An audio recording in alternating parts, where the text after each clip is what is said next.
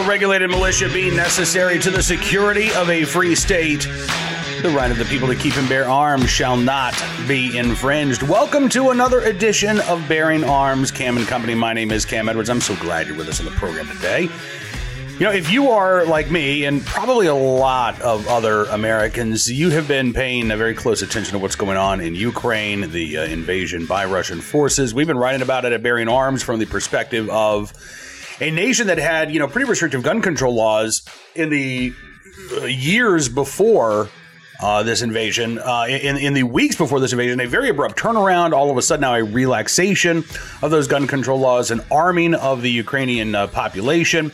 You've got citizens who have never held a gun in their hands before, who are now serving in the territorial defense forces by the hundreds, if not thousands at this point. Again, of people who have no real experience with gun ownership until they have been called upon to defend their nation.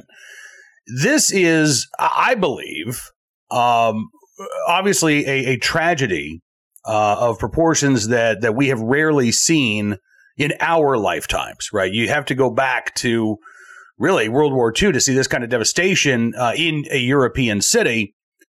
But it is also, I think, a really strong argument in favor of we the people maintaining our right to keep and bear arms as a check on tyranny. Of course, gun control activists, they don't like that argument, right? And they've been, I think, struggling to find a way to insert Russia's invasion of Ukraine into their anti-gun agenda. Again, how do you take a situation where a free people are using arms to defend their liberty into an argument for more gun control?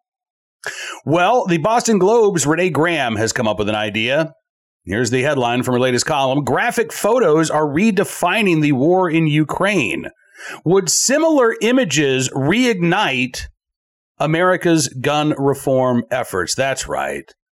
Renee Graham says, maybe we just need to show more pictures of dead people here in the United States. Maybe that would reinvigorate the anti-gun agenda. As she writes, quote, disclaimers about graphic or disturbing content are standard, but many Ukrainians have been adamant. They do not want journalists to shield what Putin's war is inflicting on their sovereign nation and its residents. We know the enemy. In the end, the world must see and hear this, a Ukrainian soldier told a CNN reporter after he was injured when his barracks were struck by a Russian missile. I don't know. How many deaths will it take for everyone to see? In his lament, Graham writes, I heard the echo of so many in this nation tired of relentless gun violence and elected officials unwilling to do anything about it. Would their collective hand finally be forced to action if the media were flooded with graphic images of the toll of America's addiction to guns? And right there's a huge problem. Because who did that Ukrainian soldier blame for the violence that has been inflicted on his nation? Did he blame the Russian people? No. Did he blame the companies that created the armaments that are being used to pummel Ukraine's cities into oblivion? No. He blamed the individual that he believes is responsible for these crimes. Vladimir Putin. Well, Renee Graham doesn't want to blame the individuals who are responsible for carrying out violent attacks in the United States. She wants to blame the gun. And she wants to blame legal gun owners. And she wants to blame politicians who support the Second Amendment. She writes, quote, perhaps what was needed after Sandy Hook was graphic evidence of America's murderous firearms folly.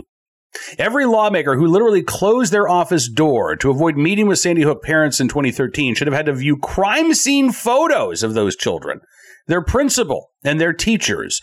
This is what legislators, with their useless supply of thoughts and prayers, should have to witness before defending their decisions to do absolutely nothing. Now, we're going to get to the rest of that quote here in just a second. But let's go back to what she said. If these lawmakers had only seen crime scene photos, well, then they would have done the right thing. They would have supported whatever gun control laws Renee Graham was calling for, maybe a ban on modern sporting rifles, certainly universal background checks, something no matter how ineffective it might have been, but something passed to show we don't like guns and guns are the problem. Well, here's the problem for Renee Graham. I know people who lost loved ones in the Sandy Hook attack, who saw their loved ones dead. They didn't see a crime scene photo. They didn't see a picture. They saw the body of someone they love stolen from them. And yet they did not decide that the answer was to go after the guns or to try to impose more restrictions on law-abiding Americans, to try to ban and arrest our way to safety, to try to criminalize the exercise of a constitutionally protected right. They did not believe that that was the way to go. So in Renee Graham's mind, they did not make the right decision, even though they were presented with the graphic images that she believes would sway lawmakers to support her gun control agenda.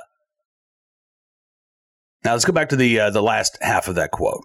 Because, again, she says, remember, legislators with their useless supply of thoughts and prayers to have to witness these images before defending their decisions to do, quote, absolutely nothing. Well, not nothing, she says. Several states are currently trying to pass laws that would allow citizens to legally carry concealed guns in public without a permit. Though the Supreme Court is currently discussing a concealed carry case brought by the NRA and 2 individuals challenging a New York gun law, the state bills aren't receiving attention commensurate with their frightening implications. And silence only benefits perpetrators. That's right. That's right. Renee Graham really does believe that you should go to prison for exercising your right to bear arms without a government permission slip. And more importantly, she believes that the lawmakers who don't side with her, who again say, well, why should the right to keep and bear arms be criminalized in any form or fashion? If we're talking about law-abiding citizens, people can legally own a gun. Why should they be able to lawfully carry a firearm without getting a government permission slip beforehand? Those lawmakers, she says, who hold that point of view are perpetrating violence. Yeah. Again, no mention in this column yet of the actual perpetrators of violence. The people who are pulling the trigger and taking innocent human lives. Renee Graham doesn't even talk about them. She doesn't reference them. It's like the gun is acting on its own. She concludes her piece this way. She says, this is why Ukrainians insist that war reporters keep their cameras trained on Putin's carnage. Again, Putin, there's an individual she's willing to talk about.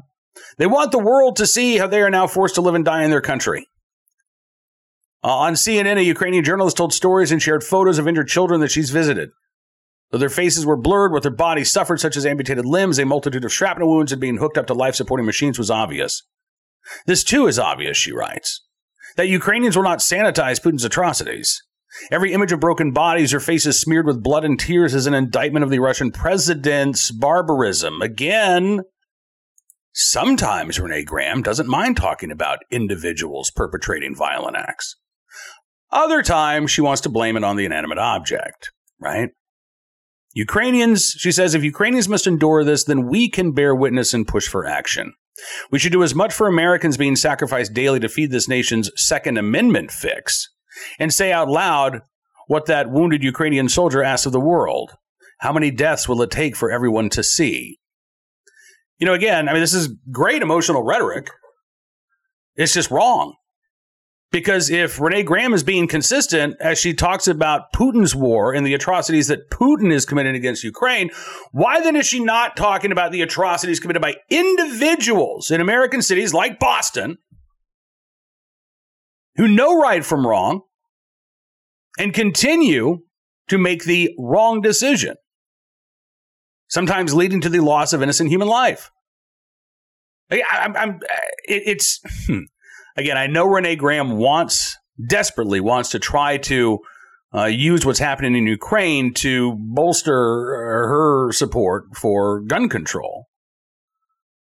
But if you actually look at what's happening in Ukraine, again, you have to come to the conclusion that the way to stop these things is to go after the individual who is perpetrating this violence.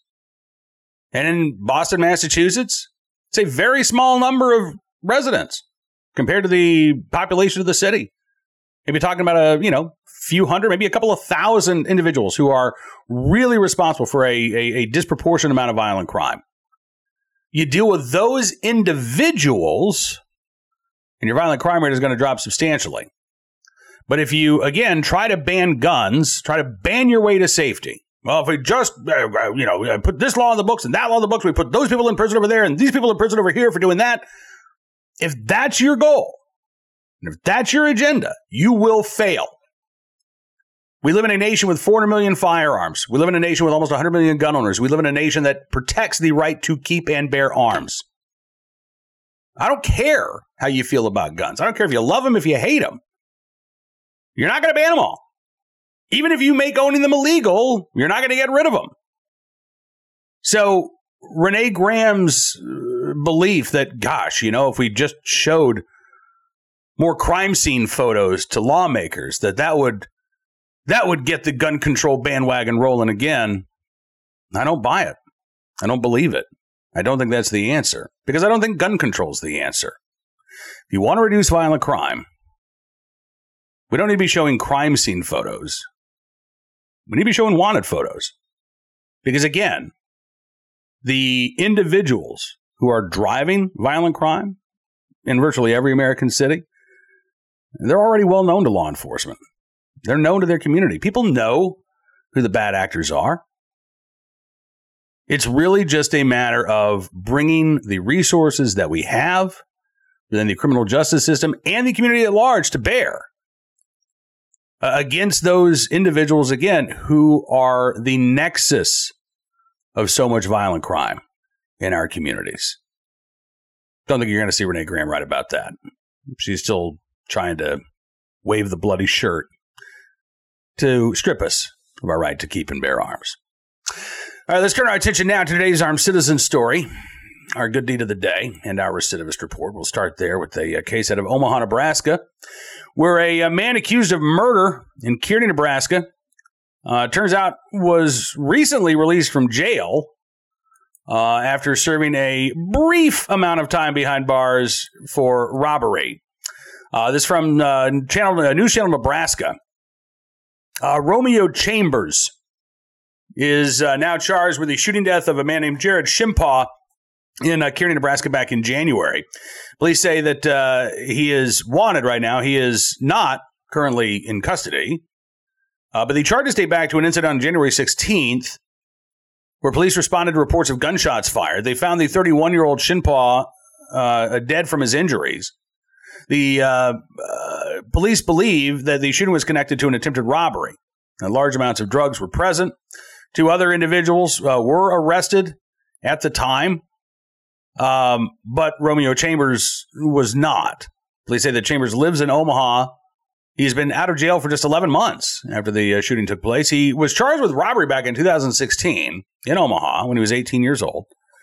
According to police affidavit, Chambers and 2 others robbed a man at gunpoint, stole a safe containing $8,000 as well as a rifle. Chambers pleaded no contest to attempted robbery, and he got away with probation. He apparently repeatedly violated that probation, and in 2019, he was sentenced to 5 to 7 years in prison. But he was also given 372 days credit for time served. And he was released on February 26th of 2021, thanks to Nebraska's good time law. So a 5 to 7 year prison sentence in 2019 ended up being less than 2 years, or right around 2 years. And unfortunately, again, Romeo Chambers out on the street and allegedly able to commit this murder. Now, if he's convicted of second-degree murder, he could face up to life in prison. But that is cold comfort, I am sure, to Jared Shimpaw's family, who might be wondering why it took so long to put Romeo Chambers behind bars and why he didn't stay behind bars very long after he was sentenced. Today's Armed Citizen story, an update on a story we first wrote about yesterday at Bearing Arms, a rideshare driver in Orlando. In fact, I think this was yesterday's Armed Citizen story. So we do have an update here, and a very important one as well, because I misgendered the armed citizen in yesterday's story. This was not a male rideshare driver. This was a female rideshare driver who shot a man who she says attacked her. You remember this was in Orlando, Orange County. The female rideshare driver was behind the wheel. There was a woman in the passenger seat and the woman's boyfriend in the back seat. Woman's boyfriend allegedly starts assaulting his girlfriend in the passenger seat. So the rideshare driver stops the car, tells him to get out. That's when she says 27-year-old Daniel Pacheco charged towards her and assaulted her, which is when she fired a shot, hitting Pacheco. At last report, Pacheco's in stable condition. He has been charged with battery. According to Click Orlando, no charges have been filed against the driver who shot Pacheco. The identity of the driver and the Pacheco's girlfriend have not been released. Detectives say they are going to send the case to the state's attorney's office for a determination if any other charges should be filed on the case. But, I mean, at this point, this really does look like a clear-cut case, not only of self-defense, but defense of another. Click Orlando, by the way, spoke with a woman named Sally Collins, who is another rideshare driver. She says she's been driving for Lyft and Uber for about 6 years. And she said, you know, I've kicked people out of my car. I pulled over on the side of the road in a safe location. I've been like, you're out. I'll call the police. She said it's not the safest idea to be out as a female driving in the middle of the night, picking up God knows where. So I'm always paying attention, which is good. But again, Uber and Lyft forbid their contractors from lawfully carrying in their own vehicles while they're on the job. So Sally Collins better keep her head on a swivel because chances are she's disarmed. And I hate that. I think that is an unconscionable policy on the part of Uber and Lyft. I don't care if it saves them a couple of money and a couple of bucks in insurance, premiums and things of that nature. I don't care. This policy is putting people's lives at risk. This is a dangerous job.